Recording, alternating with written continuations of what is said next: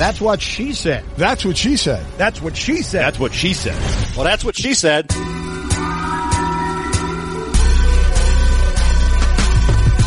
Welcome to That's What She Said, conversations with interesting people from the worlds of sports, music, comedy, and more, talking about their lives, careers, successes, and failures. Welcome into a special bonus That's What She Said podcast featuring Jane Skinner Goodell talking about her new documentary, A Lifetime of Sundays.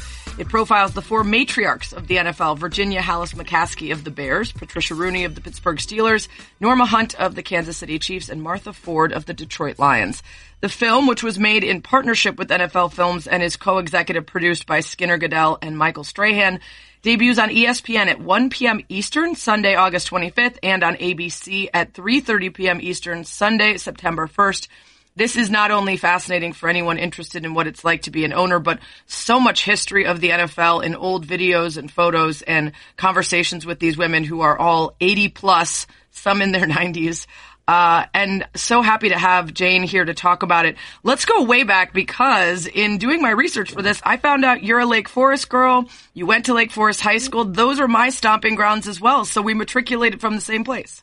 Yes, a few years apart, Sarah. I will add, I'm slightly older than you are, but I know all about you because my nieces and nephew, my whole family, everybody is a Lake Forest High School graduate, and they used to tease me that when they would have finals during high school, in order to relax and get a good laugh, they'd go down and look at my photograph on the Lake Forest High School Wall of Fame because I looked so goofy senior year, like a conehead kind of. And then they would say, you know who's really cool who's on there? Vince Vaughn and Sarah Spain. They're like the real famous people on the Wall of Fame. I was just like the weak ear when they were looking for someone. So, oh, come on. I'm very excited to get to talk to you and spend time with you because everybody in Lake Forest they're big SS fans. Oh, I love that. Yeah, that was a really cool moment to be on the wall and to like go back and see some people, and you kind of forget. Like Rob Pelinka is a Lake Forest High School guy, you know, looking like Rob Lowe up on the wall, and of course Vince Vaughn, and it's nice. Matt it's Grievers, nice the swimmer. There's a lot of really cool people. Anyway, yeah, good people in sports. So you went to Northwestern after Lake Forest High School, and you became a news reporter. You kind of bounced around to a couple different gigs, but that was your big career before you kind of moved into motherhood and being Roger Goodell's right-hand woman. The other half, the other commish in my life, in addition to you now. Yes, I did. I went to Medill at Northwestern, and I took a very traditional path where you in that business, and you start out in smaller markets and work your way up. So my first job reporting was in Duluth, Minnesota, and then I moved on to Portland, Maine, St. Louis, Missouri. I was in Milwaukee. My goal, actually my big career goal, I was a couple of years away from it, I think. When I was in Milwaukee, I really wanted to go back home to work as a political reporter in Chicago. It's the place I loved the most. I grew up in a kind of a family that was involved in politics, and that was my dream. And then I went to this wedding when I was still working in Milwaukee, and I sat at the table, and who was sitting at the table but this guy named Roger Goodell, and somehow, fast forward, I ended up in New York City, not a place I ever thought I would be. So then when I came to New York, I worked in local news here for a little while, and then worked at the Fox News Channel for about 12 years. So it was all fun, all totally exciting, cool places to be. Secretly, I still wish I was living in Chicago. I love it so much. And every time we meet someone who says something about Chicago, Roger says, don't bring it up. It's very painful. But we go back a lot. We're coming back for the kickoff. It's my mom's birthday and all that. So we're lucky. Great. Yeah, you mentioned the political ties. Your father, Sam Skinner, was the former Secretary of Transportation and White House Chief of Staff under George H.W. Bush. So when you got into news, was your intent always to try to find a path to politics, or was it once you had already begun doing regular news that you were like, oh, I would like to find a way to that? No, I really intended to be a political reporter. To be very honest with you, I would have loved to have been a sports reporter. There weren't a ton of women in sports. I grew up in a really sports-loving family, but there weren't a ton, and I didn't quite know how to do it. And so politics was a second love for me, or another love for me, so it made sense. So my first job in Duluth, I was the political reporter in Duluth, Minnesota, and ended up kind of trying to follow that path from there. Also very interesting, kind of like sports, a little bit of play calling here and there. So it was really fun, but I do kind of secretly also have in the back of my mind, if I had to do it over again, would I have maybe tried to be a sports reporter, possibly? Yeah. Well, I feel like there's so many women who would have, had there been, we always say at ESPNW, if you can see it, you can be it. So it didn't even occur to me to do it till I was in my mid-20s, because there just wasn't enough of it out there to see and be like, oh, that's an option. So yeah, I bet if you were growing up now, you'd probably already be, interviewing people in your backyard. Definitely. Well, and I was doing an interview last week with Christine Brennan at USA Today, and we were just talking about when she and Roger met each other when they were both 23, 24. He was a brand new intern at the Jets handing out press credentials. I think she said it had just gone with the Miami Herald as a cub reporter there, big break for her. And I said to her, like, what was that like to be a 23 or 24-year-old woman at the time, all those years ago, being such a trailblazer? And she said it was great. It wasn't that easy, though, in a lot of ways. So there were people doing it, just not a lot, and I was not as brave as she was. Yeah, she's a massive badass and total, leader in the field for women. So you met Roger at a wedding. What was he doing at the time? Because I know he was not yet the commissioner. No, he's been there. I was just doing the math this morning. I think he's been at the National Football League for 37 years. He had started as an intern with the Jets. He always laughs that he kind of did everything but work in the mailroom. I mean, one year he was driving for Pete Rozelle at the Super Bowl. Like, they needed someone to ferry him around, and that's what he did. So at the time, he was in business development. He had done international before that. He was in business development when we met, and then after we got married, he was in this role. I can't remember what his exact title was. He was like, I guess maybe he was a COO. He was kind of the equivalent of that, and worked with very closely with Paul Tagliabue. So thankfully, I loved football. So if you didn't love football and you were married to a guy who is obsessed with it, it would probably be not so much fun. The big joke was when he went to ask my dad if he could marry me. Roger says, I don't know if I'm supposed to be telling a story. Roger says, your dad started crying. I couldn't tell if it was because he was losing his last child and his only daughter, or because he knew he got Super Bowl tickets for the rest of his life. So we're still not clear what the tears were about. But needless to say, my dad said yes, and he said something to the effect of like, oh, you're so lucky, Roger. I've prepared her well for this life, because we've been going to Bears games since 1972. So. Oh, that's great. So when he was going to take the job as commissioner, how much did you get that this was going to be massively life-changing? Not necessarily monetarily, which it certainly seems like it has been, but I mean, like, in terms of attention, publicity, criticism, all that, because that's a big leap from really any other job in the front office there. And at the time, I think, times have changed so much. I think, obviously, the media and social media has changed, the attention has changed, and just the rapid pace, as you know, and I know, having worked in the business of the news cycle and all that. Social issues have now coincided with the league, so all those things you probably couldn't have really predicted.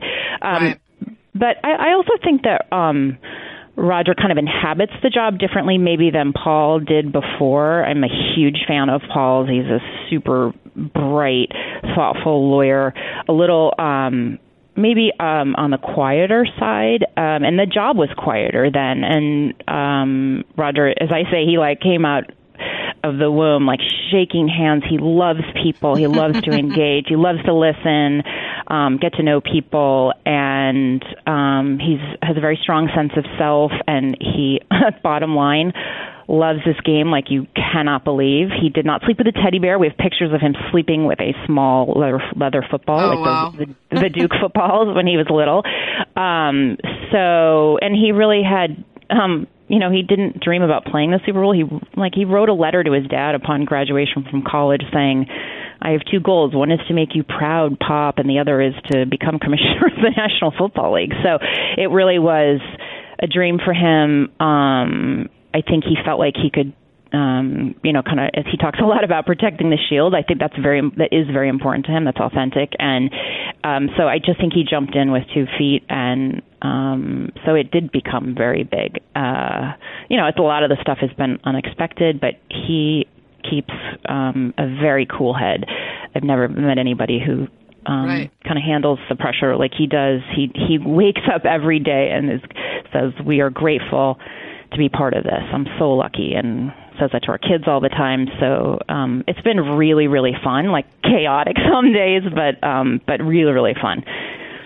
And it sounds like you're sort of being drawn to politics. You found yourself someone who you said was, shaking hands out of the womb and knows how to handle all these situations. So it certainly feels like he's got, sort of a penchant for that kind of life too, which works out well for the job that he's in. It does, but I want to make it clear, like, he is not somebody who shakes hands because he's looking for votes and wants people to like him. Like, he does that because he is such a people person. He is so gregarious, and he really just loves, like, other people and sitting down and spending time with people. He doesn't love to, kind of hibernate and sit alone. Yeah. No, it isn't anything.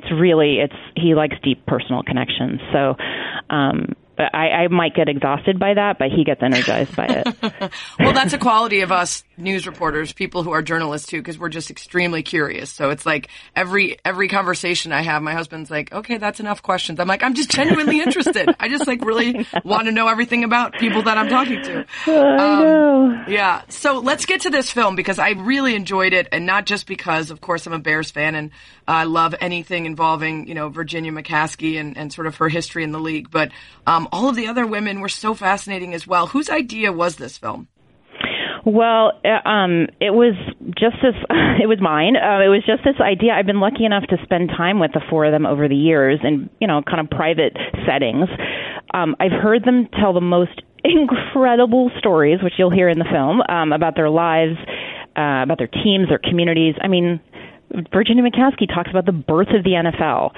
They all were part of the growth of the NFL. I had assumed all along that somebody was recording these for history's sake. The women are all in their 80s and 90s. Virginia's 96 years old, with the 100th anniversary approaching. So I asked, and it turned out nobody was recording it.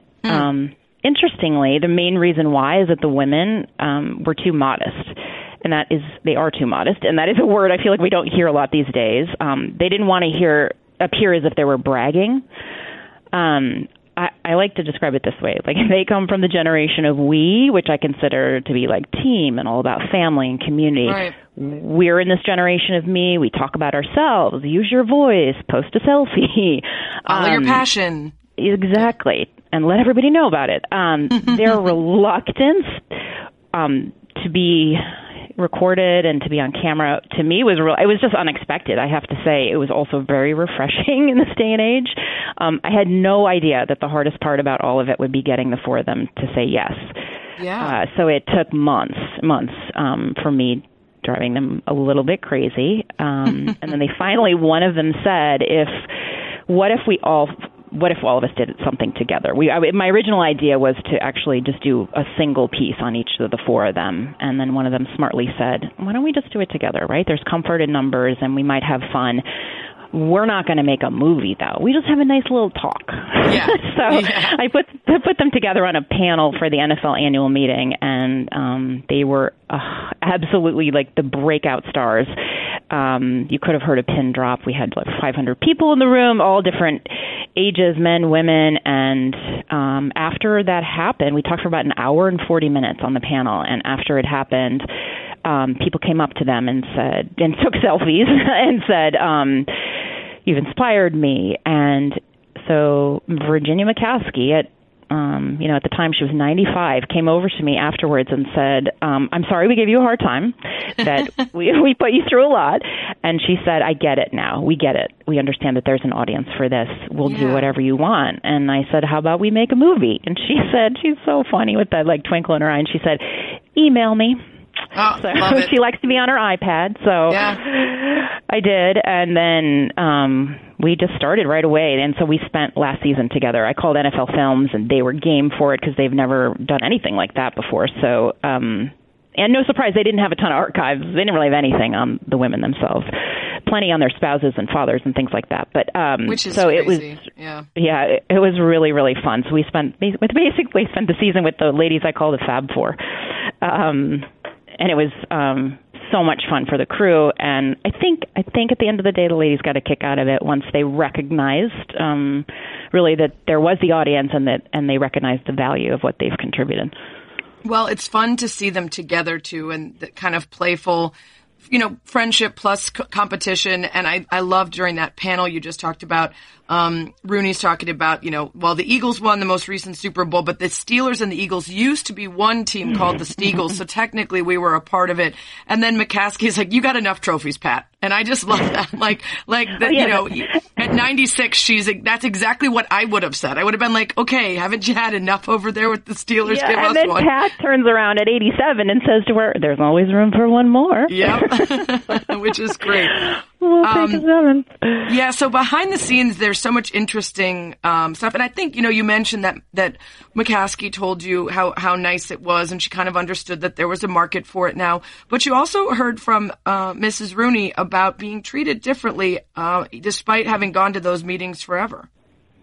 Yeah, I would say the somewhat unexpected consequence of making the film for all of us, and that includes the 4 women, all of us on the crew, was that we really watched 4 women well into the later stages of their life. They did recognize their own value. They embraced the idea finally that they are legitimate trailblazers, shapers of NFL history. I can't tell you how powerful it was, really, for everybody involved. And so the story you're referring to is, so we put them together on a panel at 2018 annual meeting. Exactly 1 year to the day later, we had a version of the film ready, the 2019 annual meeting. And so we got about, everybody, probably about 800 people in the room, and we watched it. And afterwards, Mrs. Rooney, who's now 80, she was 86 at the time and just turned 87, she walked up to me and said, I have been going, imagine this, I have been going to NFL annual meetings for more than 50 years. She was married to Dan Rooney. She's the daughter-in-law of Art Rooney, the chief. And she said, this was the first time that people have come up to me and wanted to talk to me as my own person, not as the wife of somebody, not as the daughter-in-law of the chief. Just to me.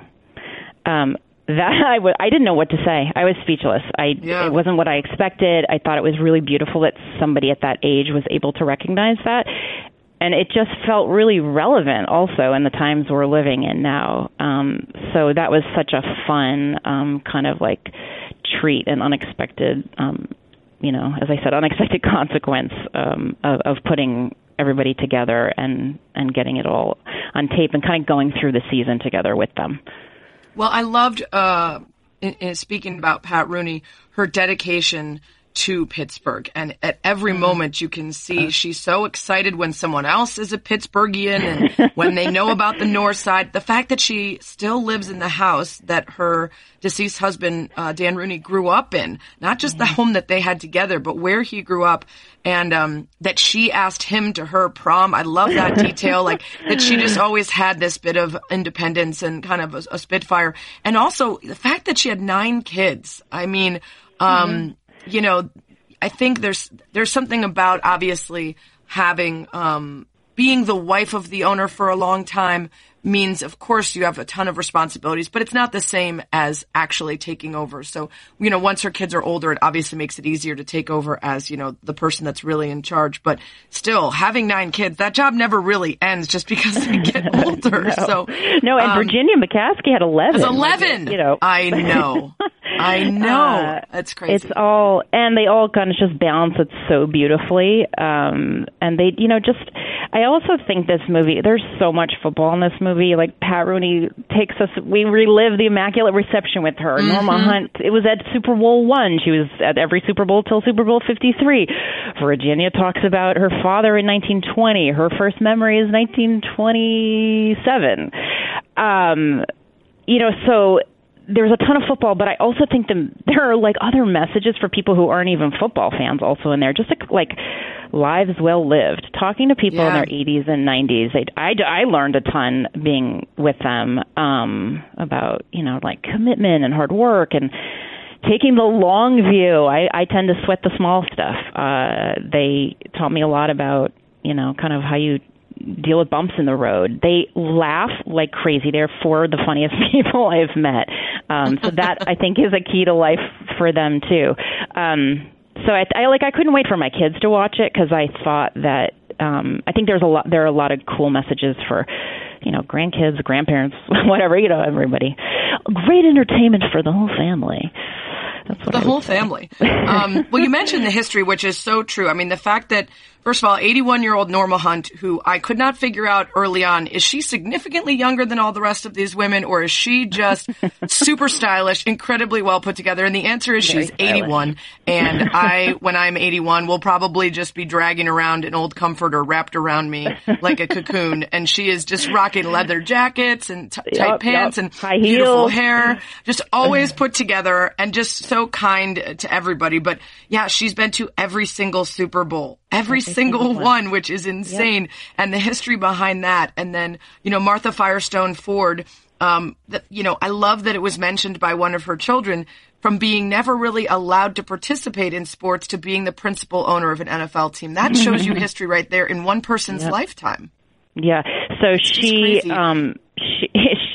took over the team at 88 years old when Bill Ford died. She also has this very interesting history. Like she's the daughter of Harvey Firestone, who's the tire magnate, right? Big industrial family, and she marries Bill Ford, who's the son of, he was the Ford heir to the Ford Motor Company. So it's kind of the Motown merger. And I said, gosh, that was in the newspaper front page, the whole thing. And she said, I don't really remember any of that. I just was in love. I was 19 years old, right?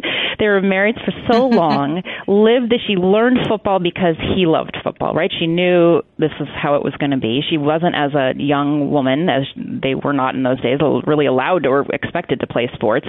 She learned it. She lived it. Her kids lived it. And at 88, he passes away and she takes over the team. And I can't even imagine the pressure from the media and others just saying an older woman can't manage this team, right? And she's very clear about saying, first of all, we didn't talk about it. We're very private, but I was prepared for this. He and I talked about it, and this was the plan. And I want to win a Super Bowl, too. I'm frustrated. I'm just as frustrated as the fans are. So she held this press conference and said, fans, I hear you, and I'm changing the leadership of this team. The general manager is being replaced. The coach is being replaced, and it's a new era, and I'm here. And that was 5 years ago. She's 93 and still going to everything. All the owners' meetings. She goes to training camp and the draft and everything. It's They're all so remarkable. Each one I talk about, and I'm like, you won't believe this about this woman. And then you talk about the next one, and that she's just as amazing as the previous one. Yeah, and it's not just about it. There, like you mentioned, there's something about talking to people in their 80s and 90s that is very, I don't know if humbling is the right word, but it's a good reminder of all the history that we don't know about and on the lives that have been lived and what we can learn from them. And not only that, but like you mentioned, taking over ownership of anything at 88, I don't care if it's a corner store, is a big deal. So to do it with an NFL team is remarkable. And, you mentioned Virginia McCaskey. She has been the matriarch of the Bears for a long time because, her brother passed in 79, and then George Halas said it would be left to her when he died in 83. So it's been a really long time that she's been sort of at the top of that team. And she, of all of them, because of her father being, George Halas and having created the NFL, had such incredible stories about how the league began, the franchise price for a team being $100 when it started. And she had that great line of like, sorry to the current owners, right? Yeah. Like it's not quite that easy to get a team now.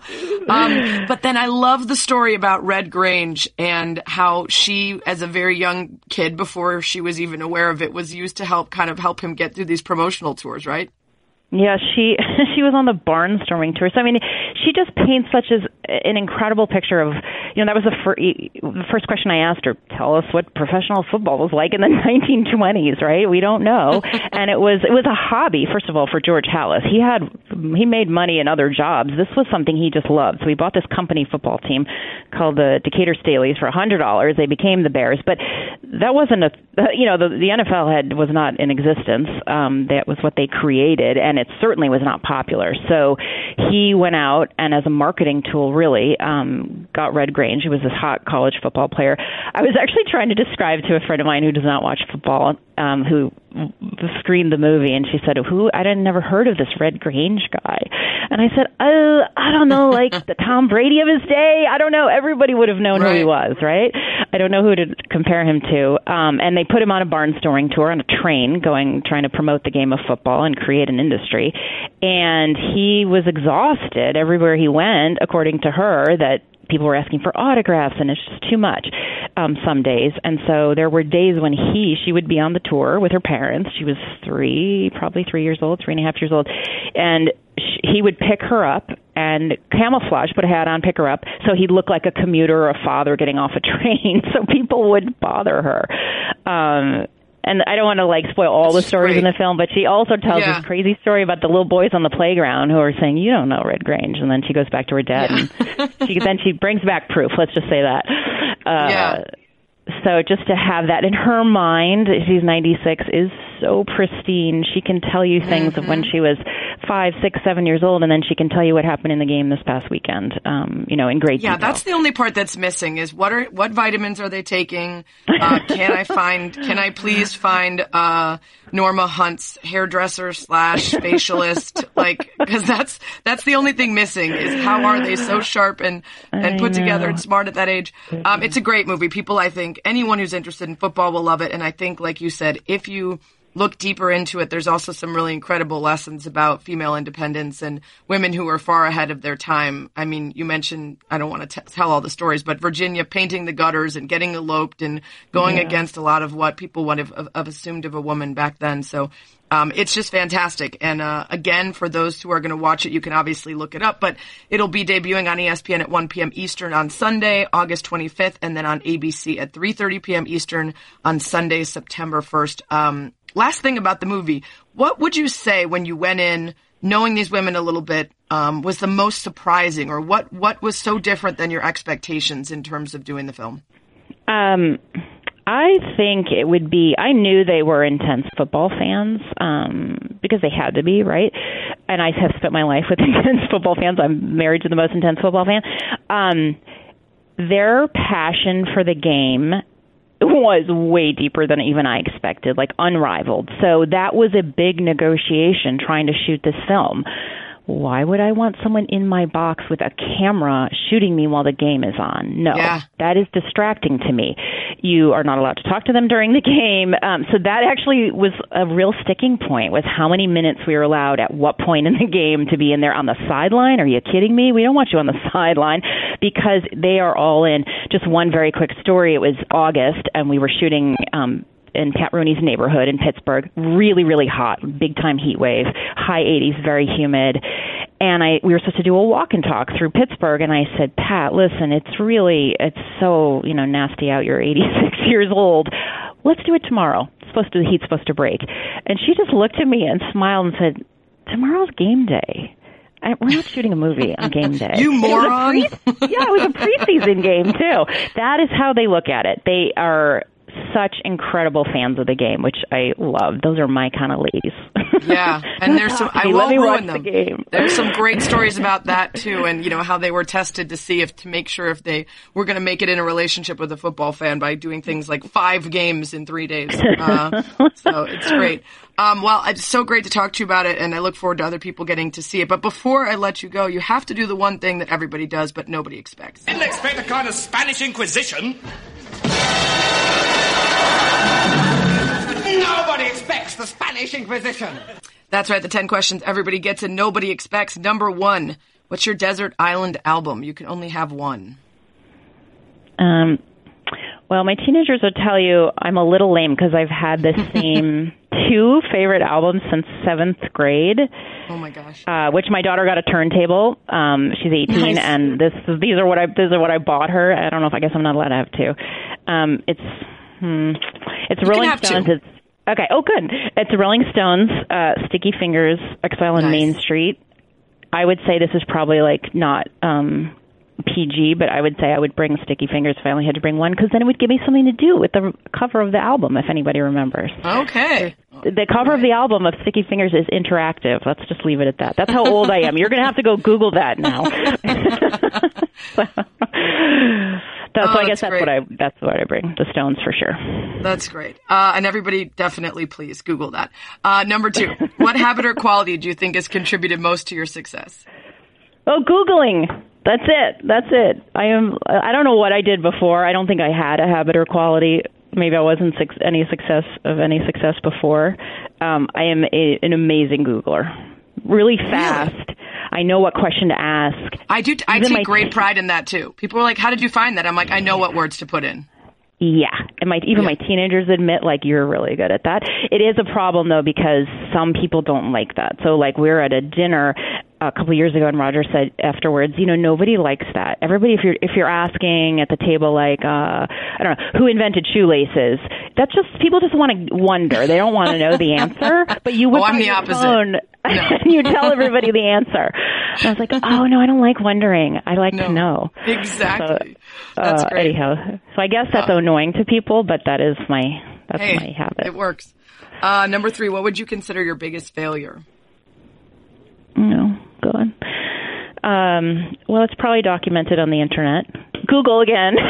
Google again. I make a lot of like the mistakes. When you're on air, you just make mistakes, and they end up living forever. Maybe not thinking before I speak. Probably there's a bunch of those. I don't know if one stands out, or thinking before I type.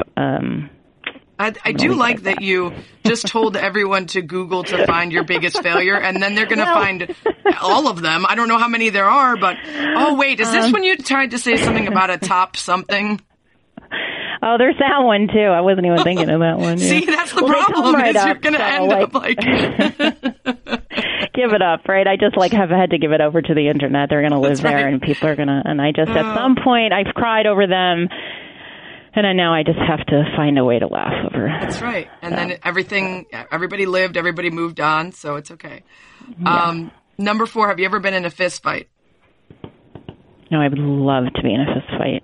I push everything down, right? And then I don't sleep at night. But I would love it. I would just love it. So be better. But I never will. So it all just stays under there. You can't expect you and the Bagel Boss to be fighting each other in a highly pay-per-view. No, I don't think so, but you never know. You never know. Have you been in a fist fight? No, I have not. Okay. Yeah. I think, it wouldn't really be a fair fight with most ladies. And so the one time I had the opportunity to get in a fight, she was just small and lame looking. And I was like, this isn't going to do good things for me if I break this girl's face. So yeah, I'm not super athletic. So I don't think I'd be very good. You're really athletic. So I'm very athletic, but I'm also someone who doesn't believe that violence is the answer to really anything. So I took the high road and walked away. Good for you. Yeah. And my dad was like, you didn't even push her? I'm like, no, it's fine. Number 5, if you could switch lives with anyone for a day, who would it be? I know. VMAC, Virginia McCaskey. Oh, VMAC. Okay, we got a new nickname here. For sure, I think I would love to be, first of all, the number 1 Bears fan for a day. That would be awesome. And to be 96 and have my memory so perfect that I can recall everything that's happened and just have that long view on life. I think that'd be great. I would like to switch with her for a day on game day. Like maybe the kickoff day. Maybe that would be awesome. Bear Packer 100th Bears anniversary in the kickoff. Super Bowl this year. Oh, yeah. Oh, there you go. Let's do that. Number 6, what's the most embarrassed you've ever been? Now you're just bullying me. These are the same questions for everybody. Because now I'm going to have to say, it's all out there online. Right, again, Google it. Embarrassing things like that I've done or said publicly that I've had to accept. And I had to come home basically a couple of years ago and say to my kids, you know those things that I tell you not to do? Like, this is going to be a learning experience. Yes. I'm like, I just did them. You didn't do them. I just did them. So, right. I imagine this has something to do with social media accounts. Yeah. Yes. Yeah. So, anyway, I'd like for people who don't know, I don't know what I was thinking. I just don't sleep a lot, and I was trying to defend my husband who was getting beat up, and I went on Twitter and Yeah. Listen, you, Kevin Durant, and a number of other very successful people have found themselves at the brink. It's such a not me thing to do, though. Like, I'm so logical, and it was just not a thing that I would normally do, and I was embarrassed. And listen, if anyone knows that Twitter trolls will push you to be someone you're not, it's me. I have plenty of experience. Well, I've given up the junk. I'm not on it. So all I do is read news on there now. I don't do anything. Tweeting. Yeah. People always ask my husband, what does he I'm like, he doesn't read my comments because he would not handle it very well. So it's better to just stay away from it and let me handle it. This is actually a good little piece of advice. I interviewed Reese Witherspoon at a few years ago, and she said, I said, what's your advice for social media? And she's so cute. She goes, don't scroll down. So we had T-shirts made that said, don't scroll down. That's great. I love that. Number 7, what's the thing about yourself you'd most like to improve?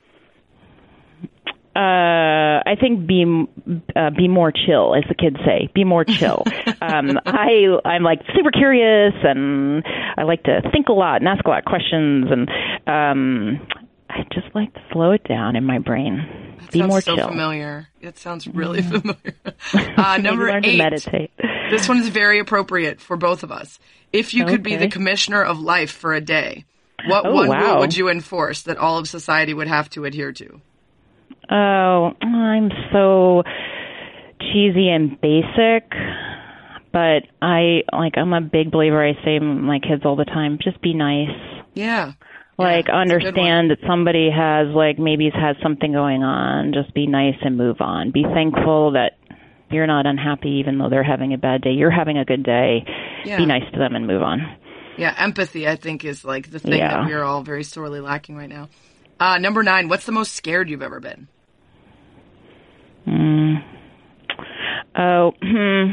My daughter was hurt a few years ago, and as I said, I consider myself to be pretty. I can usually handle. I was a reporter, so I could be calm in the midst of a storm and that kind of stuff. And she was hurt, and I blacked out on the kitchen floor. Oh my God. No use to anyone, which really made me mad. And I was so terrified, I guess, that I just completely blacked out. I can't tell you what happened because if I tell you, she's fine. But if I tell you how she was hurt, then I might black out again, and then you're gonna have dead air. I assume there was blood involved, and then you saw the blood, and then you were like, "Oh my God, I'm so terrified." There was lots of things involved, and that was it. But I was really mad at myself because I'm like, "Oh no, I was supposed to be the person who managed the route to the hospital," and there I was, flat out. So. Gosh, that is terrifying. And a lot of people have said at some point their kid getting hurt or hitting their head or doing something has been by far the scariest moment for them. So you are none of them have passed out, but that's fine. We all handle things differently. So unfortunately, that was the way I handled it. Not so helpful to everybody else. You didn't make it worse, at least. I don't know.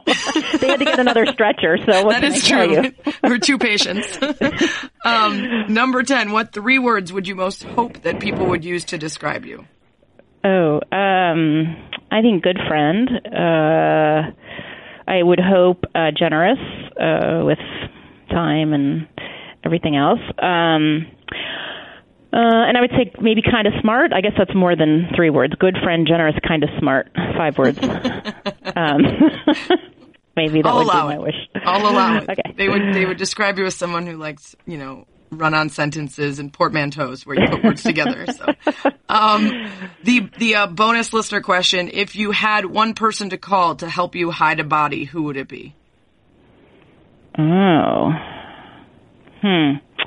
Boy, I have actually a few people that I could, which means I have some very good friends.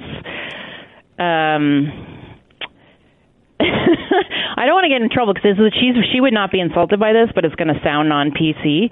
But I have a very good friend who is, I'm going to get in trouble. She's Italian, and she describes herself as kind of a gangster.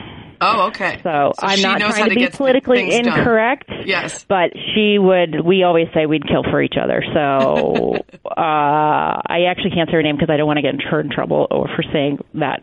But she describes her that way. So I'm not trying to insult anyone, for the record, before I get yelled at. No, you're fine. I think if she knows that she'd help you hide a body, then yeah. It's nobody no famous person. It's just a friend. And then finally, who would you recommend I have on the podcast? Who's a good person to talk to? Oh, I have lots of good ones for you. Have you ever had Lindsey Vonn on? I haven't. She would be a really good one. Oh, she's so good. I interviewed her actually at the annual meeting this year, and she's so funny and unafraid and hilarious. She's hilarious. She would be a good one. She's great. I'm also really obsessed with the guys from Queer Eye. Oh, me too. You ever watch Queer Eye, Fab Five? Yes, you could have them on. I would love to have JVN on. I think he's just magical. And his Instagram full of gymnastics and ice skating, I find him fascinating. Okay, you need to ask him.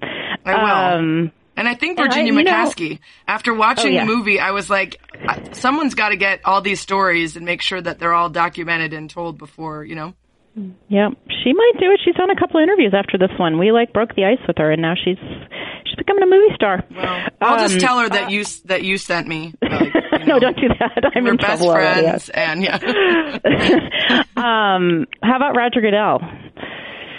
Do you have an in? Do you know someone? Oh, I don't know. I can see. If you're nice to me, I can just see if I can maybe drop that in over dessert some night. All right, perfect. That sounds like a good one. He's really funny. So he's funny too. I know that's hard to believe because that is not how the media portrays him. He is superhuman, super nice, and very funny. So believe it or not, he'll have to come on and prove it right there. Yeah. Awesome. Well, this was so fun, and I look forward to everyone seeing the movie. It was great to talk to you. Thank you so much. You too. Go Scouts. That's right. And Bears.